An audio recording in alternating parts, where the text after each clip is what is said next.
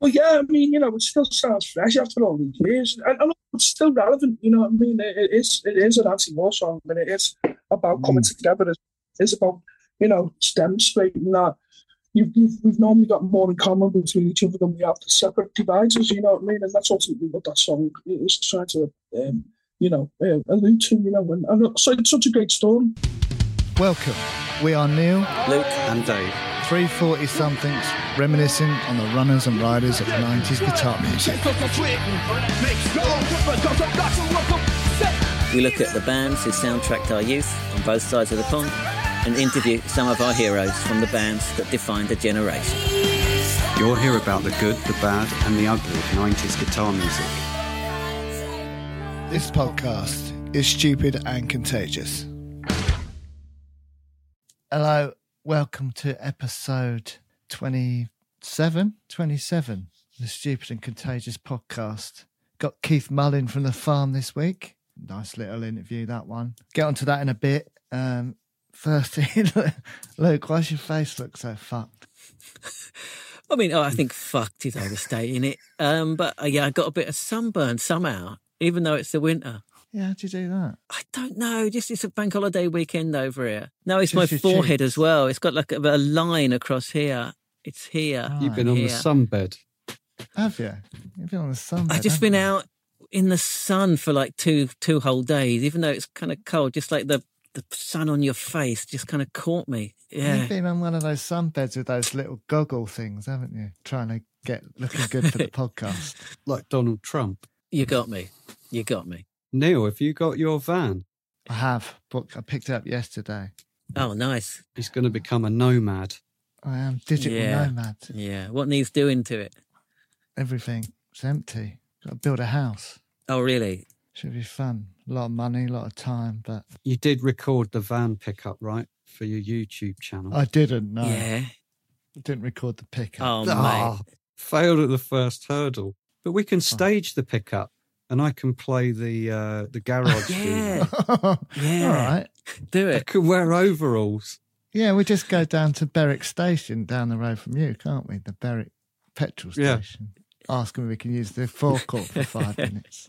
Right. I bought a van. What's everyone else been up to this week? Reading a lot of books, listening to a lot of records. Good stuff, you know. How can you read a lot of books in a week? I've read about 4 books last week. Fucking hell. That's Bloody like hell. nearly a What a book a boffin. day. So, what better use of your time is there than to read books, man? Build bands. Yeah. Build vans is pretty good. Yeah, that's true. Dave, you're in your masturbatorium. You've been spending a lot of time in there, I've built a wardrobe. in the masturbatorium. I don't know what you're talking about, man. Yeah, I've seen yeah. Dave's wardrobe, which is, he's done very well. But yeah, it's like just a closed off area in the bedroom. So In the masturbatorium, you mean? he's built a masturbatorium within the masturbatorium. Yeah, right. For a sneaky one. Good on you, man. Good on you. I'm impressed it took 27 episodes for you to use the word Can't even say it. I think we used it early on, didn't we? Or was that just when we were? I don't think. Maybe not. Maybe that's the He's first been episode. waiting. He's been waiting. I just forgot about your secret room until now. That's all gold-plated tissue holder and all of that. It's brilliant in there. This is all in his mind. He's just seen a nice walk-in larder in our house. And then his imagination has run riot. You call it what you want, man. You call it what you want. It's a masturbatorium, and that's it. Whatever you want to call it. Anyway, Keith from The Farm. I had a look in Wikipedia, and they were useless this week. They didn't even give me one sort of label for The Farm, so I can't even give you that. I mean, well, it's difficult to label because their sound changed so much, right? They were put in with the Baggies, indie dance, I guess. We were too young to go to acid house clubs. Yeah, that we just missed out on that, didn't we? Just missed out on that. That would have been good. But you know acid house, right? Did they actually take acid in them? No. Yeah. They can't have done. Ecstasy. It Why? would have been hideous. Yeah. And I think they They had originally... like going out white their gloves minds. and like welding masks and shit. Not welding masks, but those kind of masks, didn't they? Dave's right, though. Imagine, like, 1,000 people off their heads on acid, it would have been a fucking free-for-all. It just can't work. Yeah, it would have been a I freak agree out. with Just- that.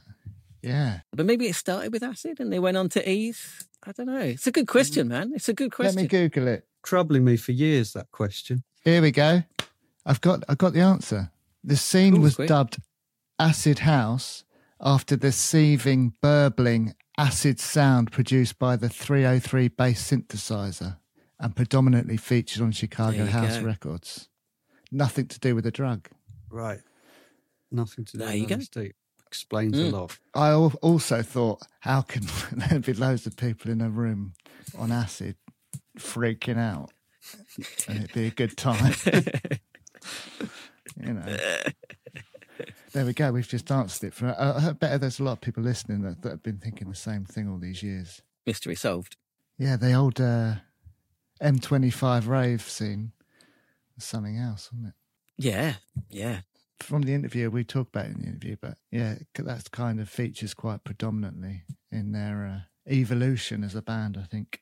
Yeah, definitely. If you are watching this, then please do give it a thumbs up. Leave us a comment below or get involved. If you're watching it in a premiere, get involved in the chat. Leave us a comment below. Let us know your favourite farm songs, farm memories. Just get a conversation started. If you are listening, then please do rate and review so that we can get this podcast found. Yeah, Luke, tell us a bit about the farm. Formed in 1983 in Liverpool by Peter Hooton. And according to one thing I read, he said basically he's looking for a musical outlet for his socialist political leanings, basically. So he kind of formed a band with the intention of getting these kind of ideas out into the world. So that's pretty early, right? 1983. 83. What are you doing in 83? Okay. Dave. We didn't have a holiday in 83. I remember that. Do you remember? I think we went to Romania in 83 when it was still a communist country. My dad said, he used to go out into the sea to like buy stuff. That was like the black market. You had to go out into the sea and like exchange like the money and the goods to buy stuff. Why the hell did you go there? I don't know. Not my choice. I can't remember 83. So early on, lots of lineup changes. Keith joined the band in 1985, so just a couple of years later. Also, it said that one member, the drummer, died after a police escaping from the police, basically. Yeah, police chase. I saw that. Yeah, that's pretty tragic. Yeah, back then, so I saw them described, their early sound was described as pop-flavoured northern soul, which I like that. Oh, And he talks about in the interview, they had like a brass section and all of that kind of stuff. And he talks about the ska influence and the northern soul influence in there. So they were doing that stuff. They released a few singles, basically. The first one was in 1984. Released 2 or 3 more up until 89, but nothing going on really. And their sound gradually changed over this time. Again, we won't go into detail because he talks about it really well. But basically, Acid House came along and they were influenced by that, like a lot of bands were, right? So until 1990, when everything changed, so 2 massive singles, Groovy Train went in at number 6, and then followed by the timeless classic All Together Now in at number 4, both of them in 1990. Yeah. Interestingly, I was they did a very early version of All Together Now back in '83 on their first Peel session. I've got like the Peel session book. I always check it for see if our guests did a session, and they did a few. I'm such a nerd, and so way back then they did a version of that, which I think is on Spotify. That it sounds very different. Very different. It's got like a kind of martial, like military beat kind of thing going on. It's oh, really? Yeah. Well, Is it recognisably the same song? Yeah. But yeah, massive songs, right? Huge. Yeah, huge. Those songs were just there, weren't they? You couldn't really escape them. They were huge songs. And they still are. All Together Now, it's everywhere. I still hear it, right? It's always on. Well, I said in another episode, but when I went to the Shine On Festival, that song was a highlight for me. Just sounded great. Timeless classic, isn't it? It really is. Yeah. You know, it's an anti-war song, so it's quite relevant at the moment as well. And it's just one of those, isn't it? They also, we talk about in the interview, but they went to Ibiza in 1990 and they made a documentary for Channel 4 called, what's it called? Chilling? A short film about chilling. Did you watch it? That's it. No. Short film about chilling. I want to watch it. It's really interesting. It's like 40 minutes. It's on YouTube and it's worth a watch. Just that snapshot in time, right? Yeah, and he says in the interview, I think it was like the first Ibiza documentary. Like no one really knew about Ibiza at the time.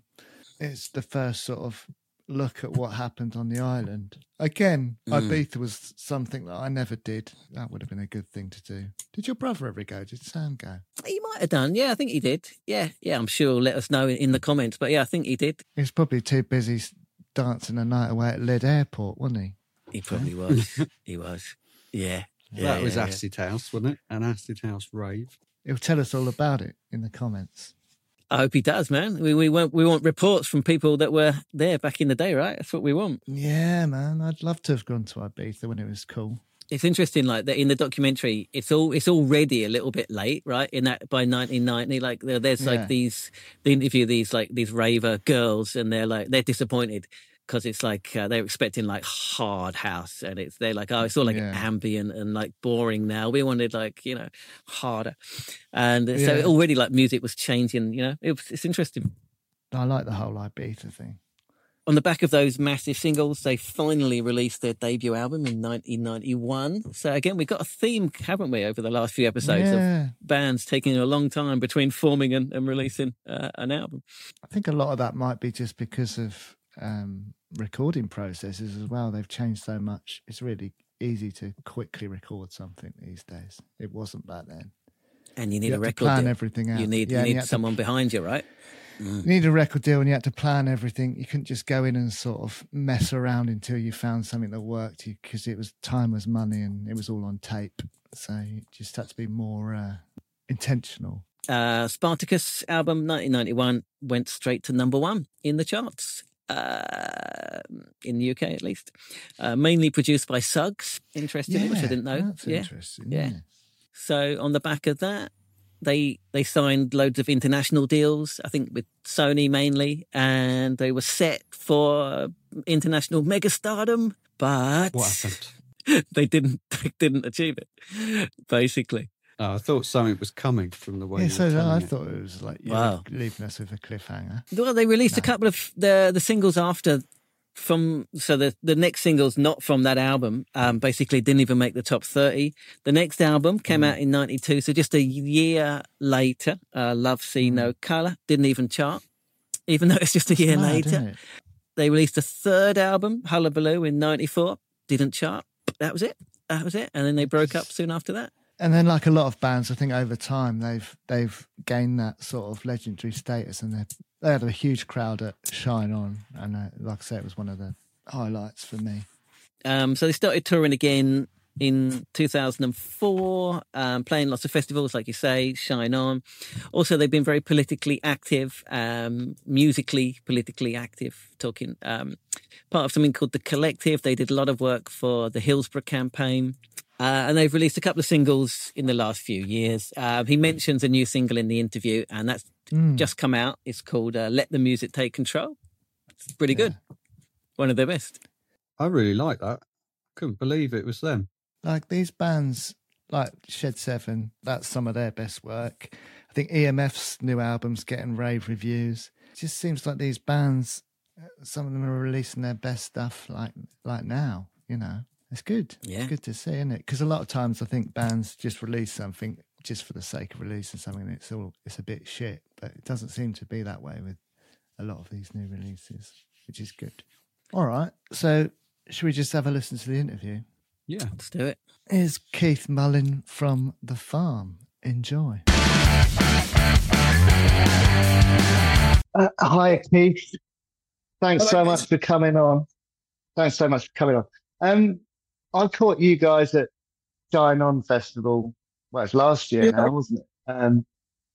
Did you enjoy that gig? It was a good one, right? We seem to. I think we played near enough every Shine On. We haven't played it. We've DJ'd it. And, personally, I think it's a great festival. You know what I mean? It's for people our age, although I probably think I'm a little bit older than you. I think we're catching you up. Yeah, maybe. I think year on year it gets stronger and better as a festival. You know, and we always seem to be on at a different time or in a different room. But yeah, last year was great. But this year it was an exceptional gig. I felt we played really well because we've been playing all year, and so you're constantly, when you're in a band and you're playing all year, you obviously you kind of, it's more like automatic. It's more habitual as opposed to having to, oh, God, what was I playing again last 6 months ago? You know, because you haven't played together for 6 months. Because we're all very busy people. Do you know what I mean? We've got separate careers other than being in the farm. You know what I mean? So we're all very busy doing the stuff that we do. So we get back together every year to either, you know, play music, write music, or do farm things. You know, as more for fun, really. You know, more for fun these days. Yeah. But yeah, that festival was a great festival. I really enjoyed that gig. Yeah, it was good. It was really a moment, wasn't it, when you did All Together Now, dedicated to Manny and his family, and it was just a really nice moment. Yeah, well, that was Peter, and obviously it was you know, it was the right thing to do at that particular time, you know, because we've you know, Stone Roses and stuff, you know, was great people, you know, and they've been really good to us over the years, you know, especially when we did when we were the Justice the Night band, you know, in 2011 to 2012 with Mick Jones from the Clash, we were doing that for the Hills thing, you know, and. They took us on a lot of their gigs, you know. As Man United fans, they were like, yeah, it could have been us. And I'm an Everton fan, by the way, I'm not a Liverpool fan. No comment on recent performance. Fantastic, I love it. Yeah. Well done. And so they've always been good to us, you know, and it's such a tragic thing to happen, you know, and having had cancer twice myself, you know. I mean, I kind of know you know, you can never really know anyone else's experience, but you can certainly empathise with things. And he's such a wonderful soul, you know what I mean. And those moments are, you know, All Together Now, wherever we go, always goes down really, really well. You know, it's a song it's kind of lasted the test of the time, you know, lasted the test of time. It's a real moment. Like I was saying to the guys when I come back from the Shine On Festival, I'm not just saying this because you're on, but that was one of my highlights of the festival. It was just a big old sing-along. He did. It was a real moment. Yeah. I love stuff like that. It's the power of music right there, right? Well, yeah, I mean, you know, it still sounds fresh after all these years. And it's still relevant, you know what I mean? It is an anti-war song, and it is about coming together. It's about, you know, demonstrating that we've normally got more in common between each other than we have the separate dividers, you know what I mean? And that's ultimately what that song is trying to, you know, allude to, you know. And so it's such a great story in terms of what the song's actually about, which is, you know, the First World War, where they kind of stopped killing each other at Christmas and had a game of football, you know, between the Germans. Yeah. And it's Peter that, you know, obviously Peter wrote the lyrics for that and come up with the, you know, the concept and idea in terms of, you know, it's a poem. It started, we wrote it as a poem originally and then put it to music, you know, when we started to play, you know, the music in the rehearsal, you know. So that's how that kind of came about, you know. Steve coming with the musical idea and Peter had these lyrics, and we put it together and jammed it all out, and then went into the studio and Suggs produced that. Some madness, you know. Cool. Oh, really? Yeah. Yeah. It was his idea to have the break before the chorus, you know, where the drop down, where everything drops out and goes into the chorus. That was one of Suggs' idea. That was Suggs with it. That's cool. Drop everything out. Yeah. I love that. Yeah. Well, let's take it right back. So, can you tell us a bit about how you joined the farm? Well, I joined the farm around about 1985. The farm had already been going as a band, an unknown band, Liverpool. and I joined around about 1985. And that was because I was, the guitarist had left, and they were looking for a guitarist, and it was purely based upon two lads I knew that I went to the football with, so I was, a match-going person, if you like, and dressed a certain way. What later would become known as casual, I suppose people would call it that, even though it wasn't necessarily called casual. It was called something completely different. But so, I'm at the farm where synonymous, I suppose, with that look, and because I went to football and played guitar and looked a certain way, two friends of mine knew Peter and said to Peter, there's a lad from around us who plays guitar. He's great. He looks the part. You might want to give him a try. So then Steve came out to mine and auditioned me in the house. Where I can't even remember what I played, but I just played some chords and some licks and just messed around with the guitar. And he went, yeah, you're in. We give me a go. He invited me to a rehearsal, and then I kind of just started in from there. And so it was. My first ever gig was in London with them, and it was in a venue called Merlin's Cave. I'll never quite forget. All right. That was the first. Was that? Whereabouts was that in London? I can't remember. I think it was definitely. I think it was North London. I think it was North London, but I can't remember where it was. What did the band sound like then? Had the sound developed? Well, the farm sound evolved over time. Evolved quite significantly. But at that particular time, that section, and it was a mixture of kind of ska sound and punk.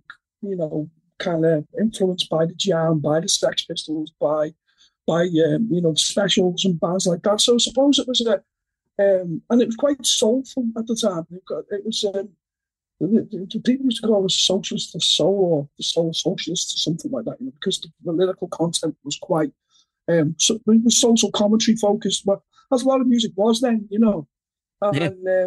and we had a bit of a kind of Scottish soulful sound to us, which was a bit of hard edge indie to it, I suppose. And so it was that, and that worked for me. I really liked them as a band, and so the lineup was really two guitars, bass, drums, Peter vocals, me and Steve on backing vocals if needed, and then a brass section. So we had a brass section quite early on, which was interesting because the recent single we just put out, we returned to having some brass on that. We had saxophone on it, we got trombone on it. And we had that's the ska influence, I guess. Yeah, I love ska, I've loved ska. Me too, yeah.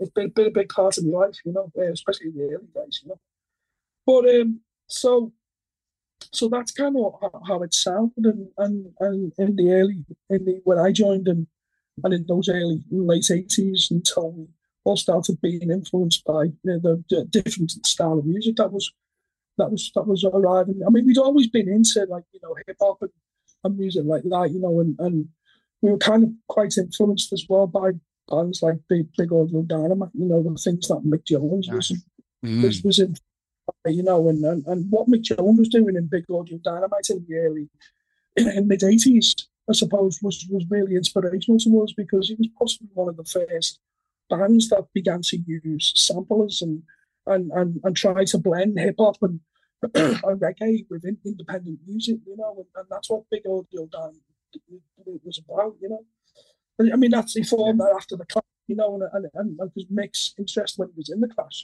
had changed quite significantly in that. With being in New York and looking at hip hop and listening to rap and listening to all those things, he wanted the Clash to go in that direction, and they obviously didn't, and produced and then he was sacked, left type thing, and they produced the album Cut the Crap, which is never seen the light of day. And he went on to form Big Dynamite, but they were a big influence to us, bands like that. So and house music, we started to get involved in house music, Were you going out clubbing? Yeah, we were in Liverpool, yeah. Places like the States and places like that, which is, I suppose, the Monday night in the state was an acid house night, which was, remember we went there one time after the year, so we're like we're converts overnight. We started being amazed by what was actually going on in this room, and that was probably probably towards the end of the 80s, about 88, I think, like that, something like that. Just by what was going on. And that we started to listen to those types of records and that type of music, and then that started to seep into what you produce and create yourself, And we began working with DJs as producers, as opposed, in addition to having a producer, So we got to know through our manager at the time, Kevin Sampson, the likes of Teddy Farley and people like that, and Andrew Weatherall and people like that. So we started knocking in Diesel, all of those type of people. So we started to kind of work with them, and people like Charlie Chester, who a bit of a cult figure in Ibiza, So towards the end of the 80s, that's when we were knocking around with them and began to work with them, and it obviously influenced the music, and we ultimately then became started writing songs like "We Train All Together Now," which were, you think about them songs, they're also hip hop influenced because of the rhythm sections, the loops, because we started to get into samplers. We bought what was an Akai sampler and a computer, and didn't really know what to do with it. So we told our trumpet player, who was a bit of a wizard on keyboards and stuff, he had to learn it, So, and he did. Yeah, it's amazing. That was another highlight, that set at Shine On, actually, the old Groovy Train. It sounded great. Yeah.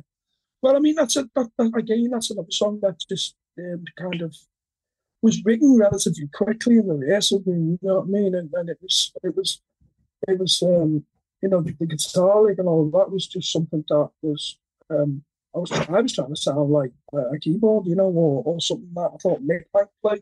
You know what I mean? Quite iconic, that little riff now, isn't it? It's like as soon as you hear that riff, you know what song's coming.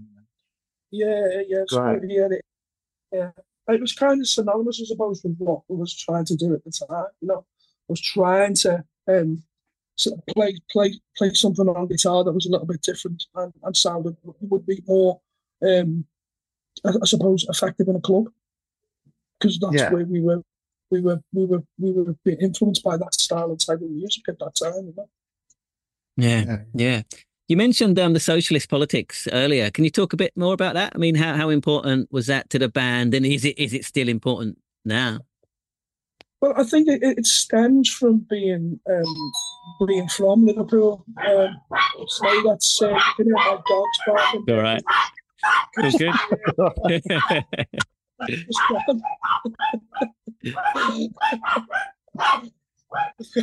Right. It's all right. Welcome. Yeah. I've got a couple of 2 hours. Great. All right. Let me just cut this bit. No, keep it. You go. Keep the dog. Yeah, I'll get one of the times for you.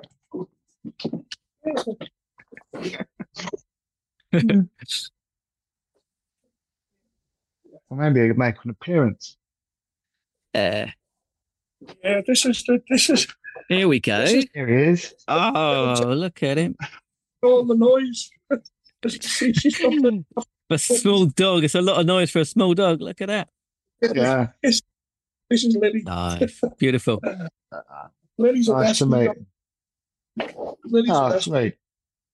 Anyway, what was it? Socialism. Oh, yeah.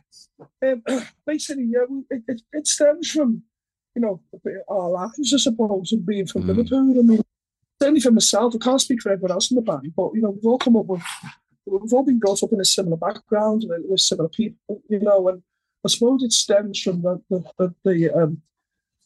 families and our lives and growing up in Liverpool in the 80s, where there's this city that we're now in, which is, a completely regenerated city, was decimated by the then Tory government, and it was a city that was fighting the Tory government at the time. So when you come out of school and there's nothing there for you, and there's nothing, and there's no future, there's just unemployment, you can't obviously be looking rationale and reason for that, and my father was a union member. He was a joiner, and he was a member of the union. I think it's called Newcastle, something like that. It was a union person. He was involved in the building workers' strikes in the 1970s. So I grew up in that environment, and probably so did other members of the band, and we all have slightly different, I suppose, histories on that. But that was my particular history. So I was always kind of politically motivated before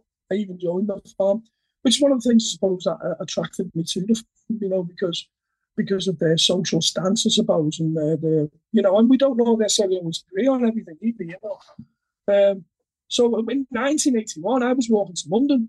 I was on a march called the People's March for Jobs, which went from Liverpool to London. Wow. That's all.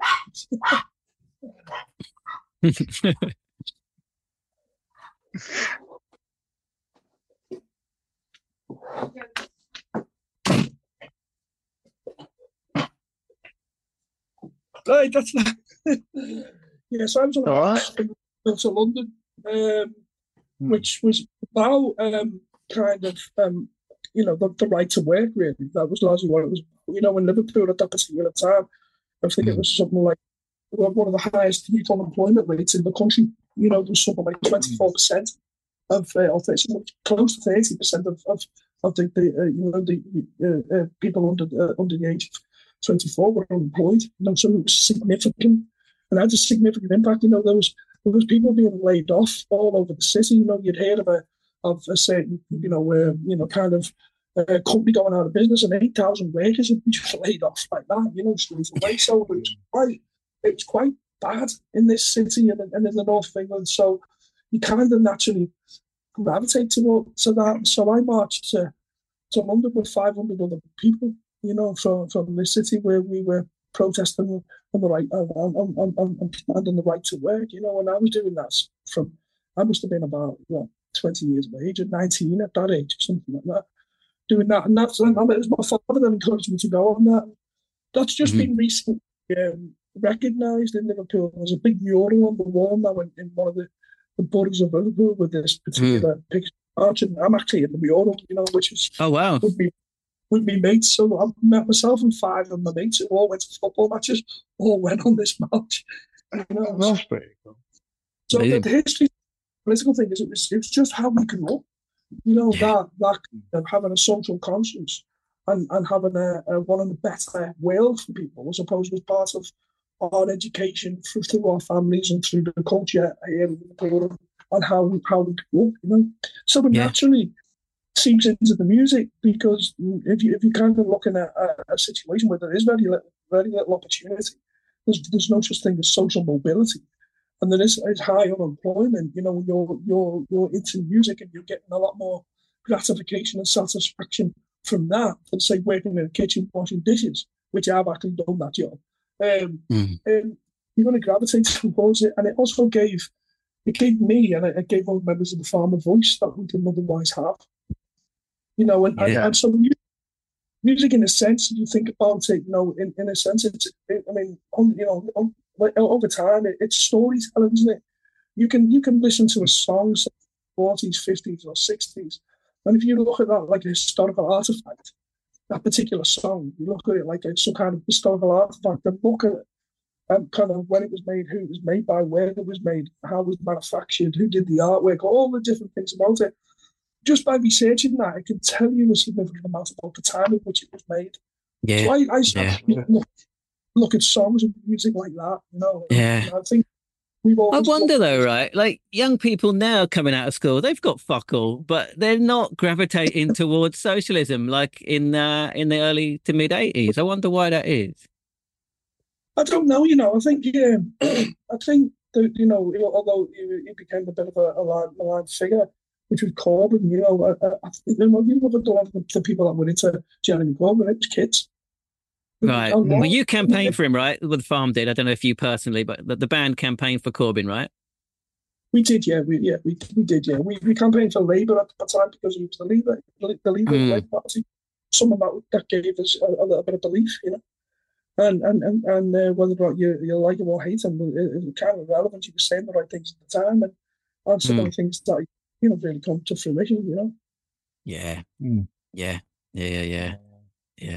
But as well as the kids of today, I mean, I definitely feel the kids. It's a different generation that they're influenced by different things, and they've different applying upon them. And it's a different world that they're going into, very different. But I do feel that it's informed and it's educated, because a significant amount of the Corbyn movement was people under the age of 30. It wasn't all old people like us. We go to rallies and they're full of kids, and I think that's why the media and people were terrified of him, because he did have a lot of people that was that supported him, and that's, I suppose, can be quite frightening for people. Yeah, I think when they saw the old chants at Glastonbury, I think that puts sort of a bit of fear into him. He wasn't stage, was he? No. Do you think Red Wedge helped or hindered it? I think we played one of those gigs. I think it was. I don't think it hindered it. I think it'll certainly help, and it certainly engaged the generation of kids into politics. I think those things can be a positive thing if they're done right and done in the right way. And they're not just there to kind of use to kind of get votes and that type of thing. But if it is a genuine thing, I think that type of thing can work. I think Red Wedge kind of lasted, for as long as it lasted, and it was on thing at the time. There was a lot going on then. Really. There was a hell of a lot going on. Yeah. It's interesting. So it's just an area that I'm really interested in. As you say, I'm slightly younger, so I missed out on it. So it's really good to hear from the inside. Yeah. It's definitely worth, looking at. I'm trying to, and definitely worth reading about, researching it, because there's so many interesting things that were happening back then. Rock Against Racism, all of those types of events. All the bands that we love played them. All that we love would have played those types of events. The Clash days, all of those types of bands played Rock Against Racism. We all played those. All of those events. Yeah. All right. Thank you. You mentioned Charlie Chester earlier. Can I ask a bit about Ibiza? So I watched that documentary a while ago. I've forgotten the name of it. About chilling. I mean, how much do you remember about that? It was fascinating to watch from like 2023. It was amazing. Well, that was made by us. Was made by our manager at the time, Kevin Sampson, worked for Channel 4, and he was he part of the editorial team there at Channel 4, and he was, he kind of convinced our label, who were our mates, basically, because we had our own label in Liverpool called Produce Records. We made signs about, we just did everything ourselves. We managed to convince them to put some money into filming. We got invited first and foremost out to Ibiza by Charlie Chester. It was him that said, "Look, oh really? Yeah, we're doing this 2-week event out in Ibiza. It's a flying event. There's even a club in London called Flying, which was great. He'd had us on playing the flying night. So we'd already knew Charlie. We already knew, Boca Juniors, Junior Boys Own, and all them people. And we were hanging out with them, and so we got invited there. And part of it was, well, why don't we film it? And that's how that came about, really. So our record label at the time paid funded the money for us to go out there with a guy called Angus Cameron, I think his name was, the producer, the director of that, and just film what went on. So they were out there for 2 weeks filming what went on, and we were out there playing as well. And so it was the only documentary, or the first documentary, pop doc, if you like, documentary of its type at that time. No one else had gone out there and tried to film what was taking place in the island of Ibiza in 87, 89, and we were out there in 1990. So we were the first people to go and make anything like that. And what Kevin did is he went back, he took the documentary, he went back to Channel 4, and he didn't actually tell them he was managers at the time. and said, look, these people have gone out to Ibiza and filmed this amazing thing that has taken place out on the island of Ibiza, which is we now know as rave culture and stuff like that. And they bit, they bit and said, okay. Had you been out there before in 88 or 89? No, that was our first time out there. No. So we went out, everything that was going on, bands like Man Called Adam, all the DJs, Rockin' D's, all the different club nights. And obviously we featured quite heavily in it. Yes. Big state and all of that type of thing.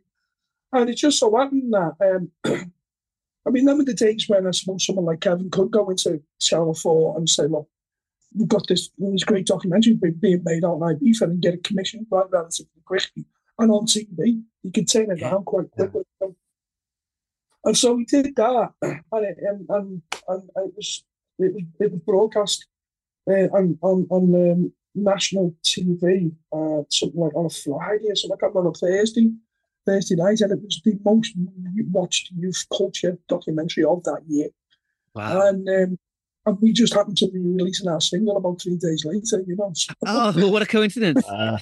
We released it about 3 days later. So it was like made up in the moment, but there was a little bit of strategy to it as well. Where it was going, we do that there, do that there. It's all going to help us a little bit, And that documentary's become a cult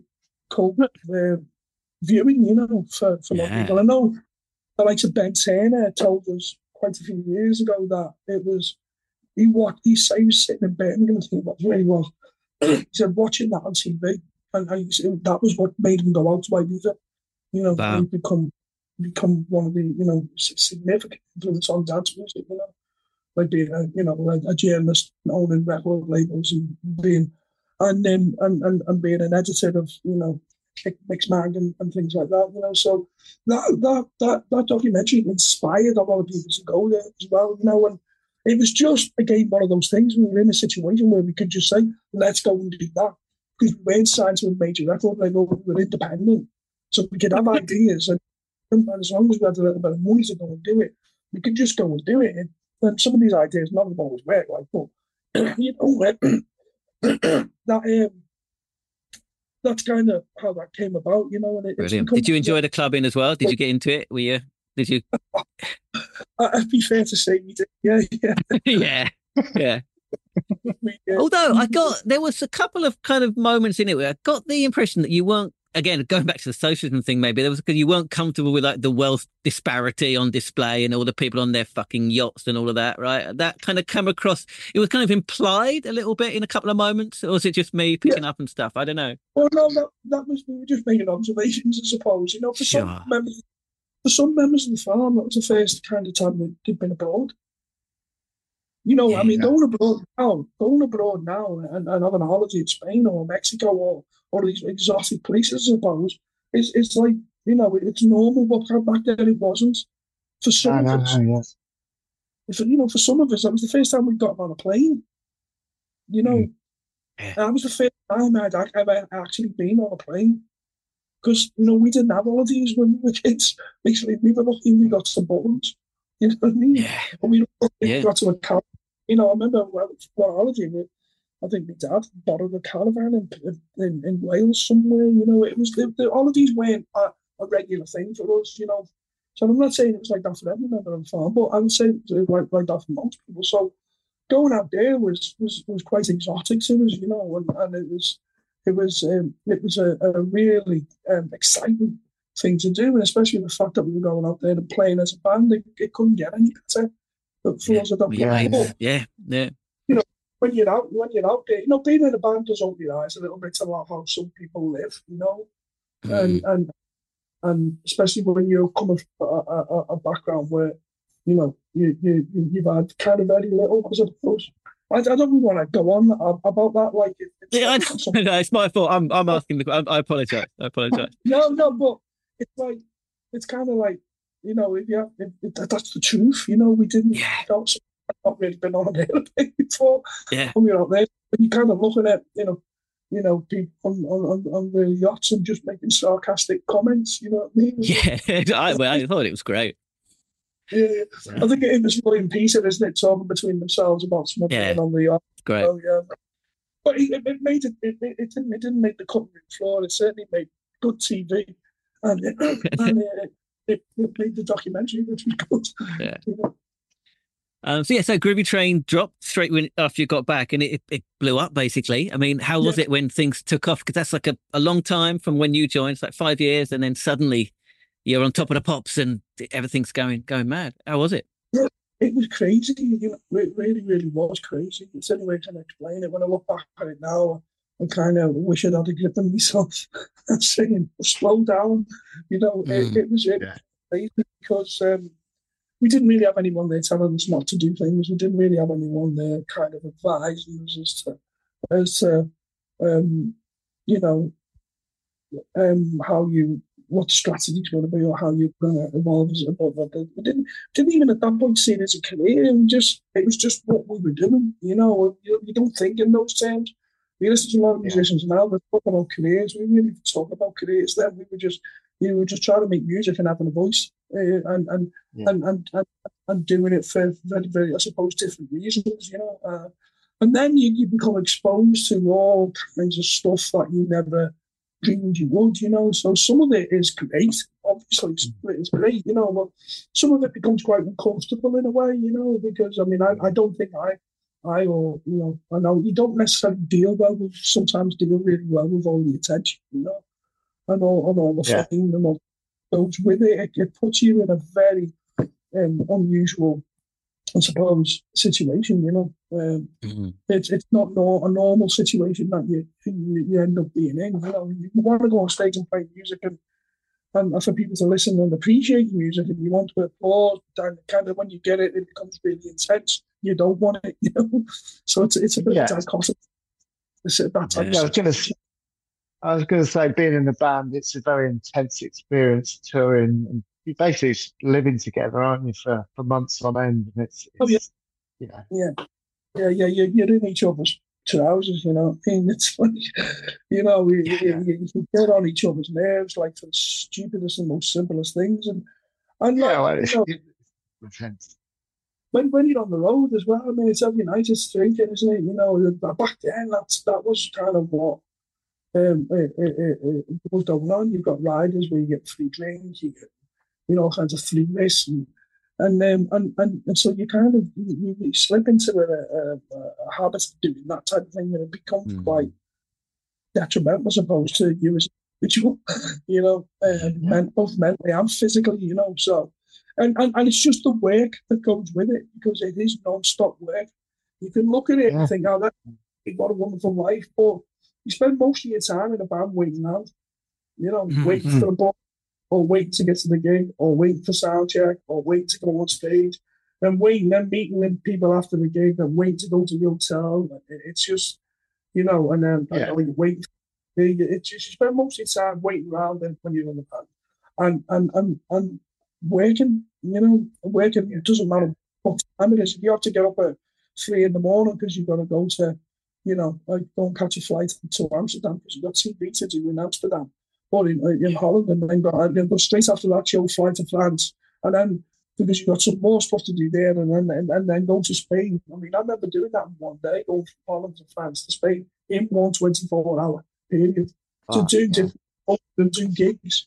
So it can become a bit like, you know, it's like you don't know where you are. Sometimes I remember waking up once and waking up once and I got really drunk on the flight, and I woke up in the morning and I didn't know what country he was in.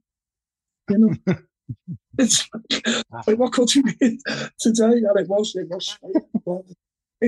so it's okay. You know, and that it can get a little bit like that. You know, it does a bit like that. Yeah. You don't have anyone looking after your mental health then. You don't back then. You didn't have anyone there, you know, looking after you know, even like, I mean, I wear hearing aids now because I'm past deaf now, but no one was talking about about the hearing and your health and all that. Yeah. Whereas now it's the first thing that kids are taught, you know, to look after your hearing and to look after. Put on earplugs, yeah. Yeah, that's true. It's a lot of work for all of the kind of rock and roll crazy stories that you hear and go on. It's also a lot of work, You know, but was there some rock and roll as well? Oh, absolutely, yeah. Did you get to meet any heroes? Sorry? Did you get to meet any of your heroes? Yeah. I mean, we got to meet Mick Jones. One of our heroes. We'd already got to meet Suggs. You know, with most of the people that you aspired to or liked or were icons at the time. At some point that you bump into them, you know, and and that was, you know, I always found that fine. You know, some people say meet your heroes, but that might be true in some cases, you know, but for most of the people I've ever met, they're normally just all right. You know, because people say that, but through doing this podcast, you know, we've spoke to loads of our heroes, and they've all been bloody lovely. Lovely people. They're all human at the end of the day, and they're probably the same as the kids that you grew up with in your class. Some of them are not so nice. Some of them are all right.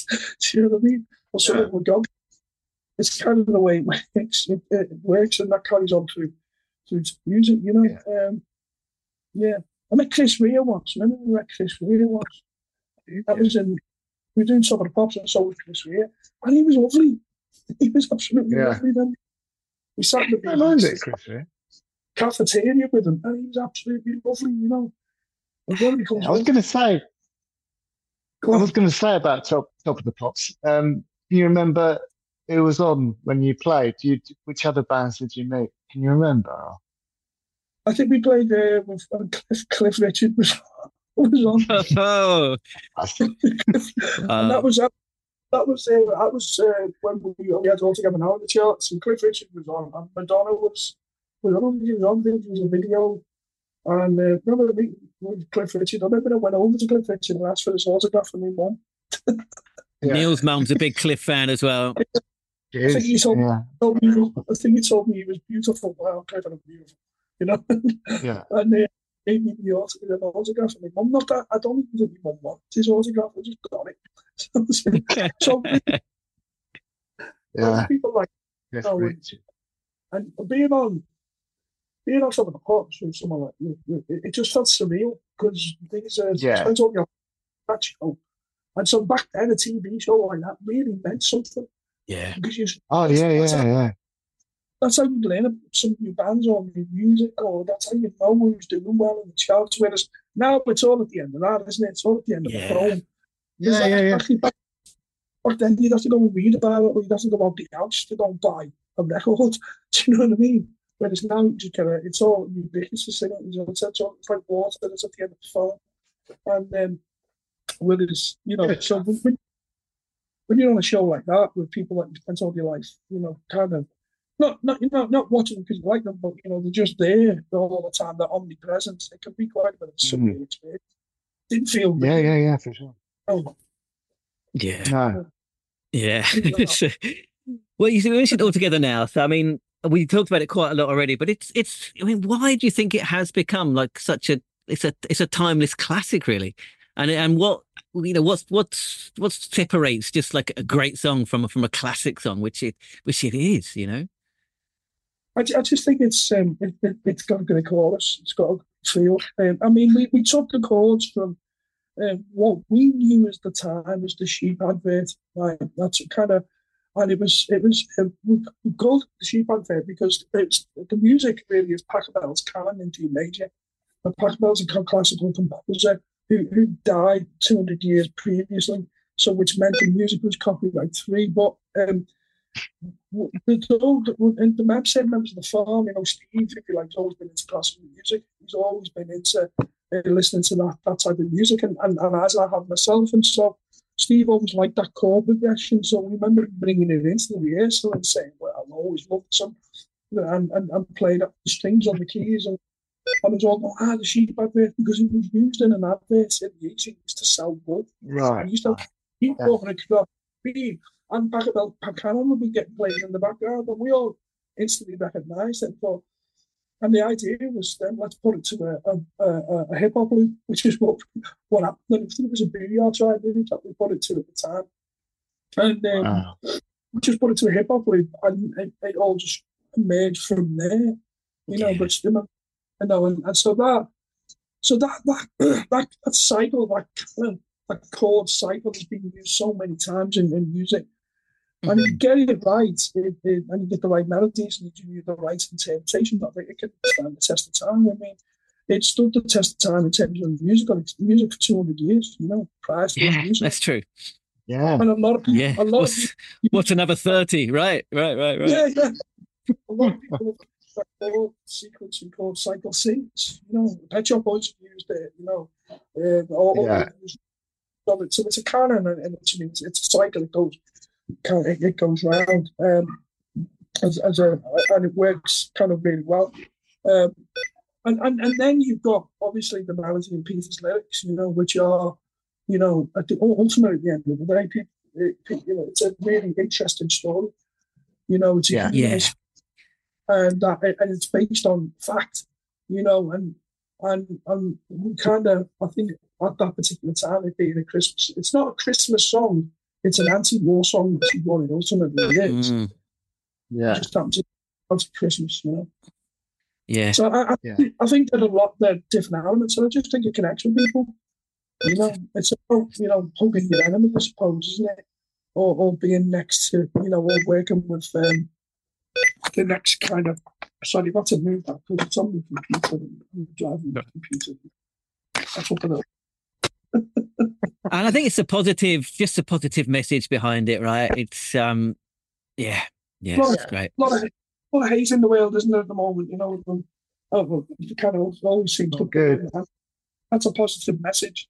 Which there's, the not the most poignant lines, I think, beyond altogether now in that song is the line where Peter's saying there's a spirit stronger than war, who's working that line, and there is a spirit stronger than, and that's ultimately what took place, in terms of people not waking up Christmas morning, not wanting to kill each other and marching across, walking across no man's land. Imagine the courage that takes.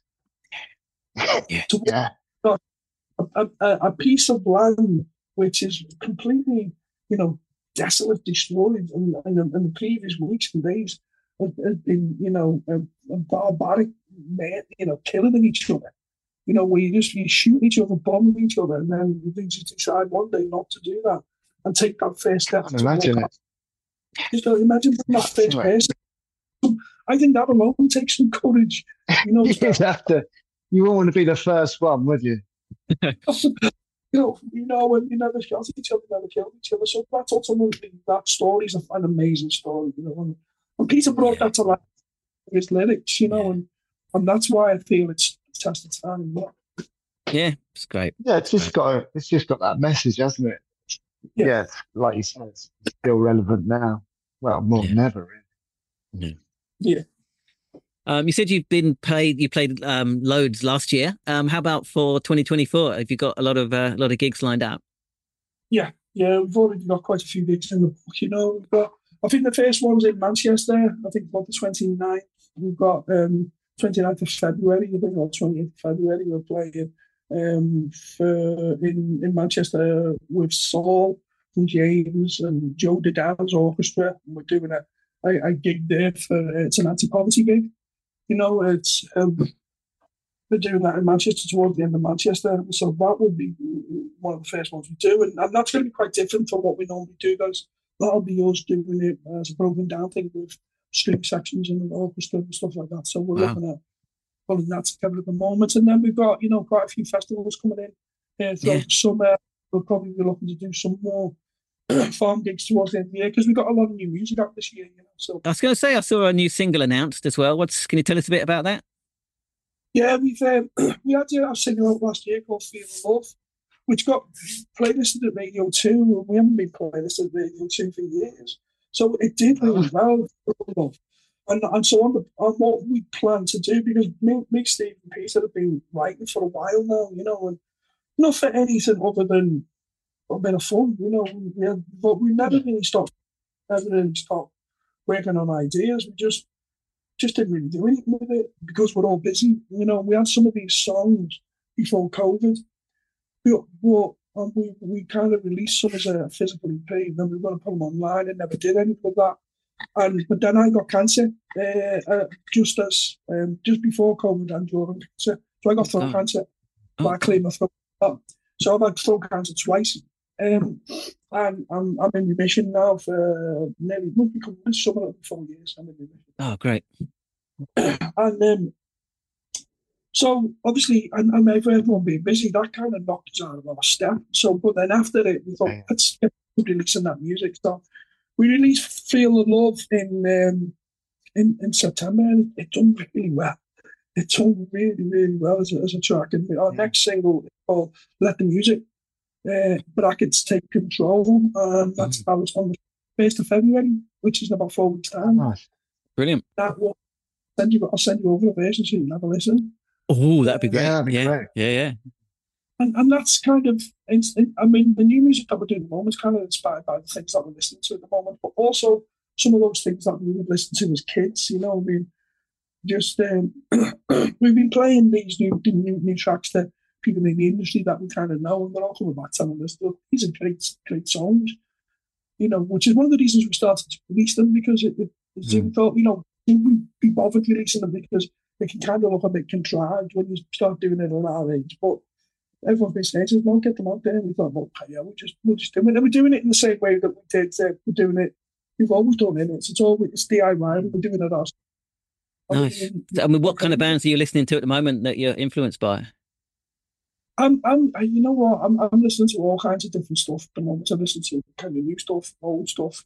You know, I've been listening to a lot of disco recently. I don't really know why. Well, the title sounds a bit disco-y. Let your body take it. You could say that this is, you know, it's kind of influenced by those things that we like when we were not like when we were kids, but the things that just within us, you know, you're constantly bombarded by as kids, and so there's definitely a kind of you know, a Kraftwerk disco influence in there. Nice. With this new track, and again, everyone that's heard it as saying it sounds like the Farm, but the Farm now, you know, which is, I suppose, you know, it's kind of what you want there. Yeah. Okay, we're going to let you go in a minute. We've kept you a long time. We apologise. Neil, do you want to ask the question we always ask? Yeah, so this is the question that we ask all our guests. And we'd just like to know if you could have been in any other band around that time, who would it have been and why? What was the question again? Sorry. Well, if you could have been in any other band around the time that the Farm, sort of late 80s, early 90s, who would it have been and why? If I could have been doing what with them? Well, anything. It's up to you. Hypothetically.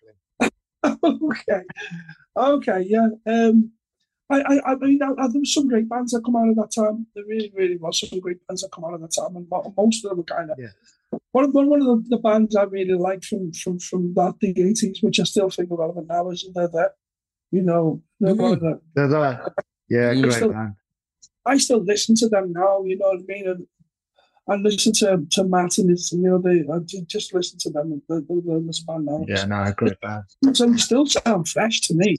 You know, they still sound fast. They've got that kind of 80s feel. But what we were doing at the time with you know, with the music and how we was recording and the different type of approach to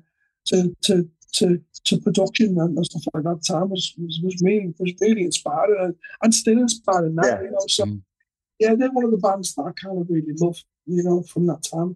I also love Bob Marley. I've always been a massive Bob Marley fan, you know. I got to see Bob Marley. Did you? Oh, really? I was only a kid. I got to see him in Deeside. Oh, wow. Oh, nice. That's pretty cool. Yeah. That's great answer. All right, that's brilliant. What's the best way for people to find out what you're up to? Via our social media, really. Okay. The Farm, either on Instagram, Twitter, or Facebook. It's normally the Farm Music or Farm Live. And normally, just our social media, the Farm. And put on all your social media channels, and you can pre-save our new release. If you go to any social media, the link that you'll be able to click and I mean, Pete Singer, someone we never used to do years ago. Yeah. Well, yeah. Okay, What so- we'll probably do, we'll probably try to time it so that this comes out just as the Yeah. single comes out if we can. It's probably- Fantastic. Yeah, that'll be. yeah, we'll try to do that. Yeah. Cool. Okay, we're going to stop the recording, but don't jump away just yet. One moment. But thank you very much. Thank you. There we go. Keith from the Farm. Dave, what do you reckon? Oh yeah, I really liked him. I mean, I say that every week, but he was such a down to earth guy. I'm waiting for the week where you say I really didn't like that guy. I'm waiting for that week. What a prick. But it's funny, isn't it? I genuinely did I have liked everyone. Yeah. No, he's a lovely guy, yeah. Yeah, and it was funny. I think, was it Luke that asked him why he thought All Together Now was a good hit? And he just said, well, it had a good chorus or something, you know. Yeah. Very matter of fact. Fair enough, right? But going back to the All Together Now, yeah. I mean, what a song. Anti-war song. Still relevant. Still powerful. I said in the prelude to the interview, it's just one of those timeless classics, isn't it? Great sing-along song. It's just great. Like, first time I'd seen it live at Cheyenne, but it's a brilliant song. Sounds great live. Positive message. Yeah. I didn't realise it was about the Christmas footy match. No, nor did I. Really? Yeah, no, I Oh, didn't know. okay. It's pretty obvious, isn't it, when you actually listen to Yeah. the lyrics, but I didn't know. Yeah, I looked up that because I thought, is that a bit of a myth that they all came out and played football? I was and about stuff? to say this. And it's not a myth. Yeah, it's not a myth at all. It did happen, Mm. but it only happened at the first Christmas. And then Mm. the high commands just prevented it. They did not want that happening ever again. But I think about that, like, you've got to be brave, haven't you, to be that first player on the pitch. Like, just to hope that no one's going to fucking blow your face off. Yeah, you have to have a lot of trust. But yeah, I think that kind of highlights the madness of war, doesn't it? That, in that football game, you know, play a game of football and then back to it. Yeah. It's crazy, eh? I wasn't aware of the Suggs connection until we spoke to Keith. I didn't know anything about that. No, then when I looked into it, it came up in nearly everything I read about it. It came up, so I guess it's Well, fairly yeah. famous. But I didn't know it's from a classical music as well. Didn't know it's from. Did you listen to the Pachelbel that he mentioned, the canon in D major? No, did you find it? Yeah. Is it the same? Yeah. It's totally. I can totally see where it comes from. Yeah. He kept saying it's from a sheep advert. I don't. What did he mean? What do you You mean? don't You really can't see buy adverts sheep. for sheep, do you? Yeah. You can't He go. did You say can't buy a a sheep, man. advert. I don't think Keith said anything about I buying think you were sheep. watching a different interview, man. He said sheep. You said sheep. you Keith say saying- I sheep? misheard it. They don't usually advertise for buying sheep on telly, Well, do that's they? what I thought. I Maybe it think- was a wool advert. Maybe you didn't say it. But even then, you don't get adverts for wool, do you? Lamb chops? Bernard Matthews. That must be it.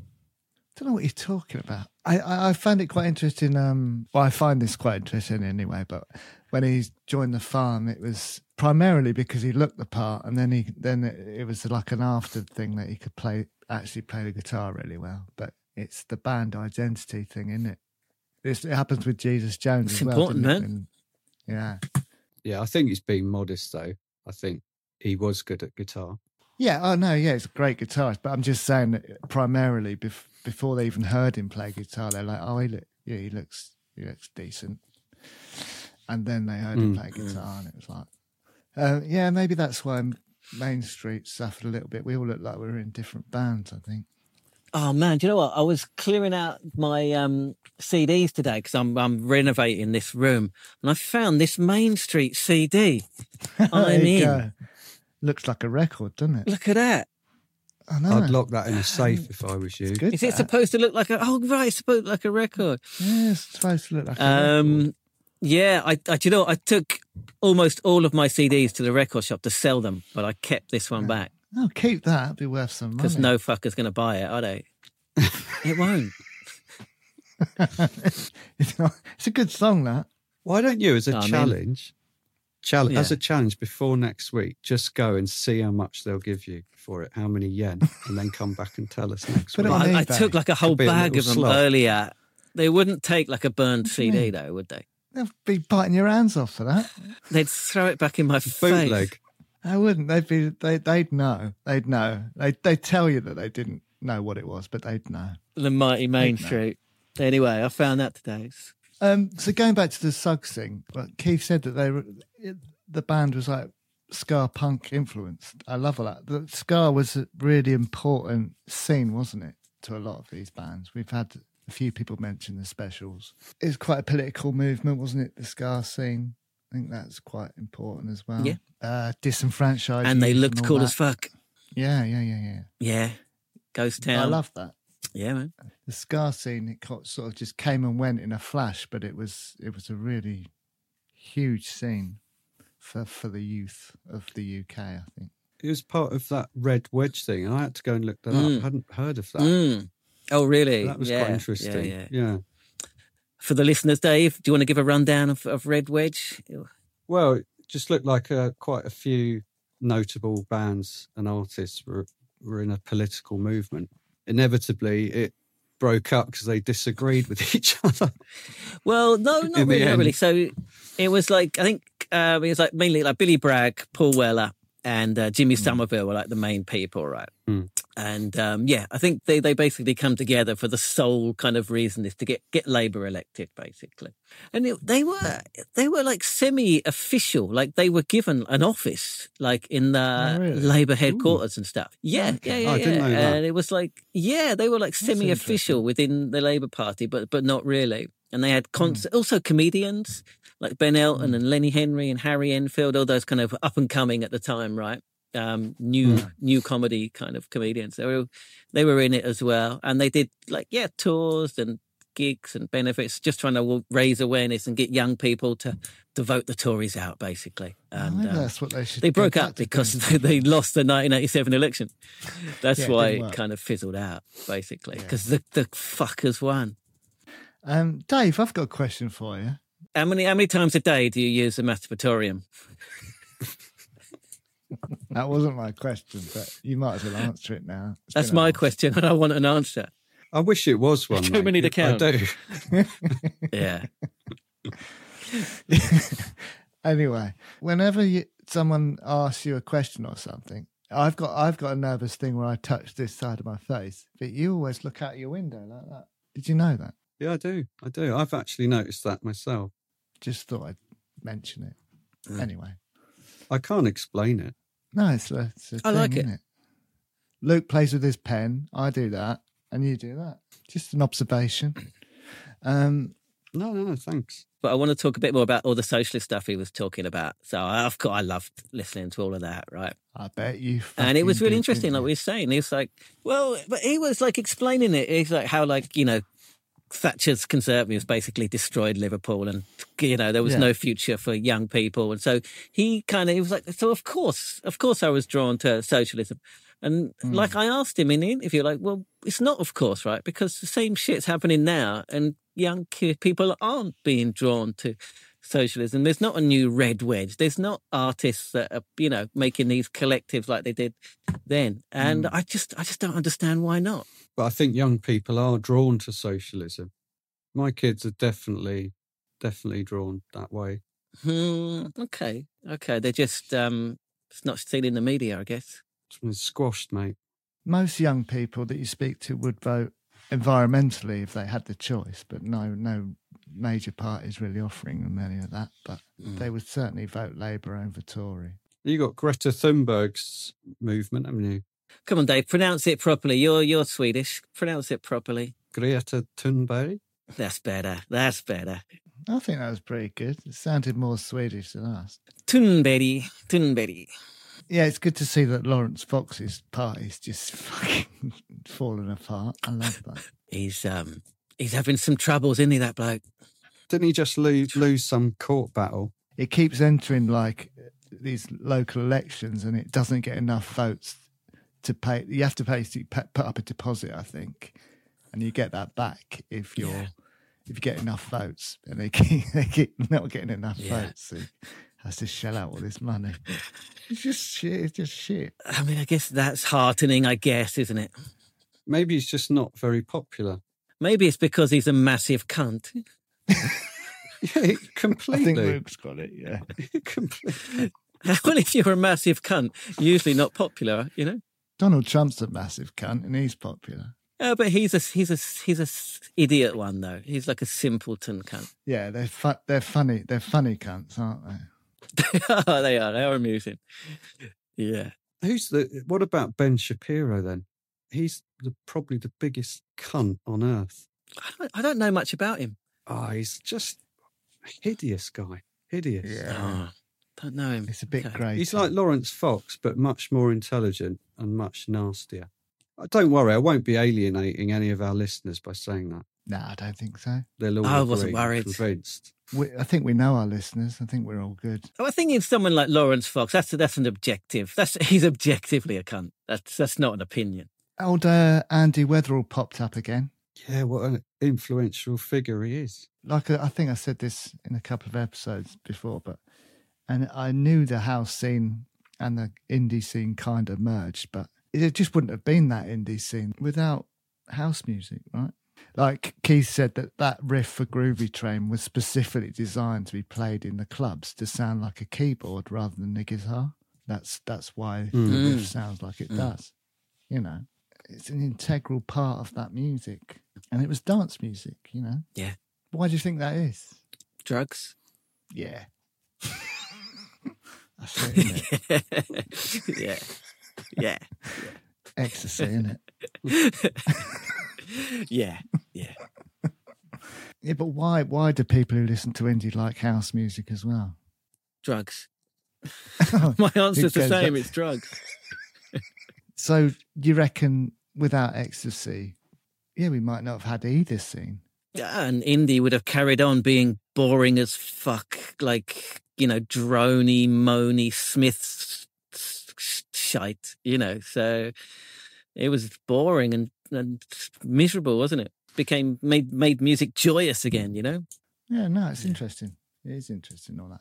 Yeah, it seems like the Farm, their music was a real sort of melting pot. You had the ska, you had the house, The Northern Soul. Northern Soul, you know, a real melting pot of musical influences. Yeah, it's kind of a pattern of the very early 90s, right? Late 80s, early 90s. It seemed to be a lot of that around, not only like indie dance, but just lots of influences from different places. And I think as the 90s went on, it became a bit more consolidated, right? And a bit less varied, maybe. Actually, my daughter keeps playing Smiths. Oh, really? Oh, interesting. Oh, that's Yeah. interesting. How did she discover them? I don't know. I mean, I do like them. I didn't stick up for them just now. But it's not because of that. It must be coming from her friends. She must walk into the kitchen in the morning, Lighthouse Family blaring out. I'm surprised she hasn't sort of gone down that route. What's happened there? I know. Well, they don't like what their parents like, do they? That's true. Yeah. They're going to rebel against that. Yeah. Oh, did you see, actually? Tundi's on tour. He's going Oh, is on he? tour with Gabrielle, yeah. Tundi. Are you Oh, going? wow. Are you going? Tunde and Gabrielle. Yeah. Yeah. Are you going? Well, maybe you could get me some free tickets now. I might get you a press pass. You're media. We're media, man. Yeah. See if I can I'll swing go. you a press I'll definitely pass. go and I'll report back. All right. Neil, make it happen, man. I'll see what I can Dave do. meets Tunde. What would you say to him if you met him face to face? I'd start with sorry. All the shit he's got on this. Don't think I Tunde think tuned in. it's not your fault though, to be fair, Dave. That's not your fault. Well, I'd be apologising on behalf of the team. No, he'd be thanking you. He'd be saying thanks. You know, you stuck up for us. We appreciate it, brother. Don't apologise on our behalf. We're not sorry. Tunde and Gabrielle. Who'd have thunk it? He steps up on that stage, and you hear the opening sequence to Lifted. Oh, you know what it's like when you hear a good song at a concert. Mm. Yeah, man. Gives you a buzz, doesn't it? Yeah.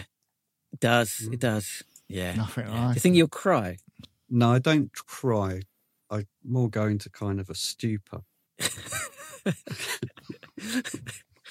Sure. Just mesmerised by the music. Are you going to take some pills when you go? Whatever's on offer. Yeah, yeah. Go and do some acid and go and watch Tundi. That's your assignment for the podcast. No, I'm not doing that on my own. Neil goes, yeah. But everyone will be on it at the Tundi gig anyway. That's his vibe. Have we got anything else to say about the farm? No, I like the recurring top of the pops question.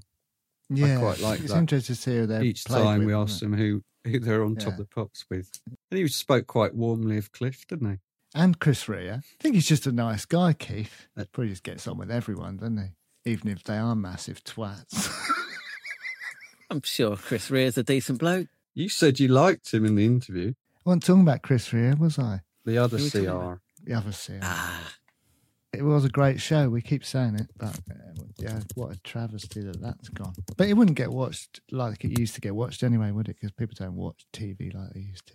no, but it would have a life on its own online, wouldn't it? There would be like, the viral clips of the week would be the ones that would be circulating online and stuff, right? So it would work in a different way, but Yeah. it would have value. We should make a mission of this podcast to try and get Top of the Pops recommissioned. How are we going to do that? Tundi? Yeah. So he's our way in. Dave will do some acid, speak to Tundi. Tundi will speak to the execs at Top of the Pops, and that'll be it. Be back online by next week. So that's it for this one. Thanks for watching and listening, or watching or listening. If you are watching, please do give it a thumbs up. Leave us a comment below. Let us know your favourite farm tracks, farm memories, Ibiza, house, drugs, all that stuff. Leave us a comment below. Start some conversations. If you're listening, then rate, review, do all the stuff it asks you to do. Please do that. It is quite important because it helps other people find the podcast, which means that we can keep it going and bring you more interviews. So definitely give it a rating and a review and all that sort of stuff. Luke, you got this week's mixtape on the go. It's on the go already. Yeah. But I've been having fun making it. Bit of specials, the Jam, the Clash, all that kind of stuff. Although I had a bit of a dilemma. I didn't know whether to put Road to Hell Part 1 or Road to Hell Part 2 from Chris Rea. That's a difficult one. Yeah. Do part we'll one. see. Do part I'll one. probably just Both. go. Yeah. Both. Just do part one. Well, yeah, anyway. Yeah, okay. Yeah. All right. Which Cliff Richard are you going to put on? I'm not. Oh, although I do like Lucky Lips, actually. I like the old stuff. I might put Lucky Lips on there. Okay. Well, I might put a bit of Cliff on. All right. Dave's tried to squeeze in a Tundi song. So next week we got something a little bit different. We got Adam Foley. He directed the These Animal Men and Smash documentary, Flawed is Beautiful. So we got him on to chat about making that documentary and meeting Smash and These Animal Men. It's a really interesting one. He's just like a mega fan who ended up making a documentary, it's really cool. He's a really nice guy and he's got a lot of insight on those two bands and that scene at the time. Definitely tune into that one. It's a really good one. That's it for this one, Dave. We've been a bit See you in a minute. lackluster of late. Maybe you could sort of put a bit more. Yeah, give it Energy some into welly, Dave. Imagine you're in your masturbatarium. No one else is there. It's just you. I'm not saying it now. We've got to sit here till you say it. So You're gonna have to use that lackluster version, Neil. You're gonna have to leave it at that. oh, okay. He's not doing it. Look at him, We've upset Dave. petulant child. He's furious. Look at that face. He's absolutely livid. See you in a minute.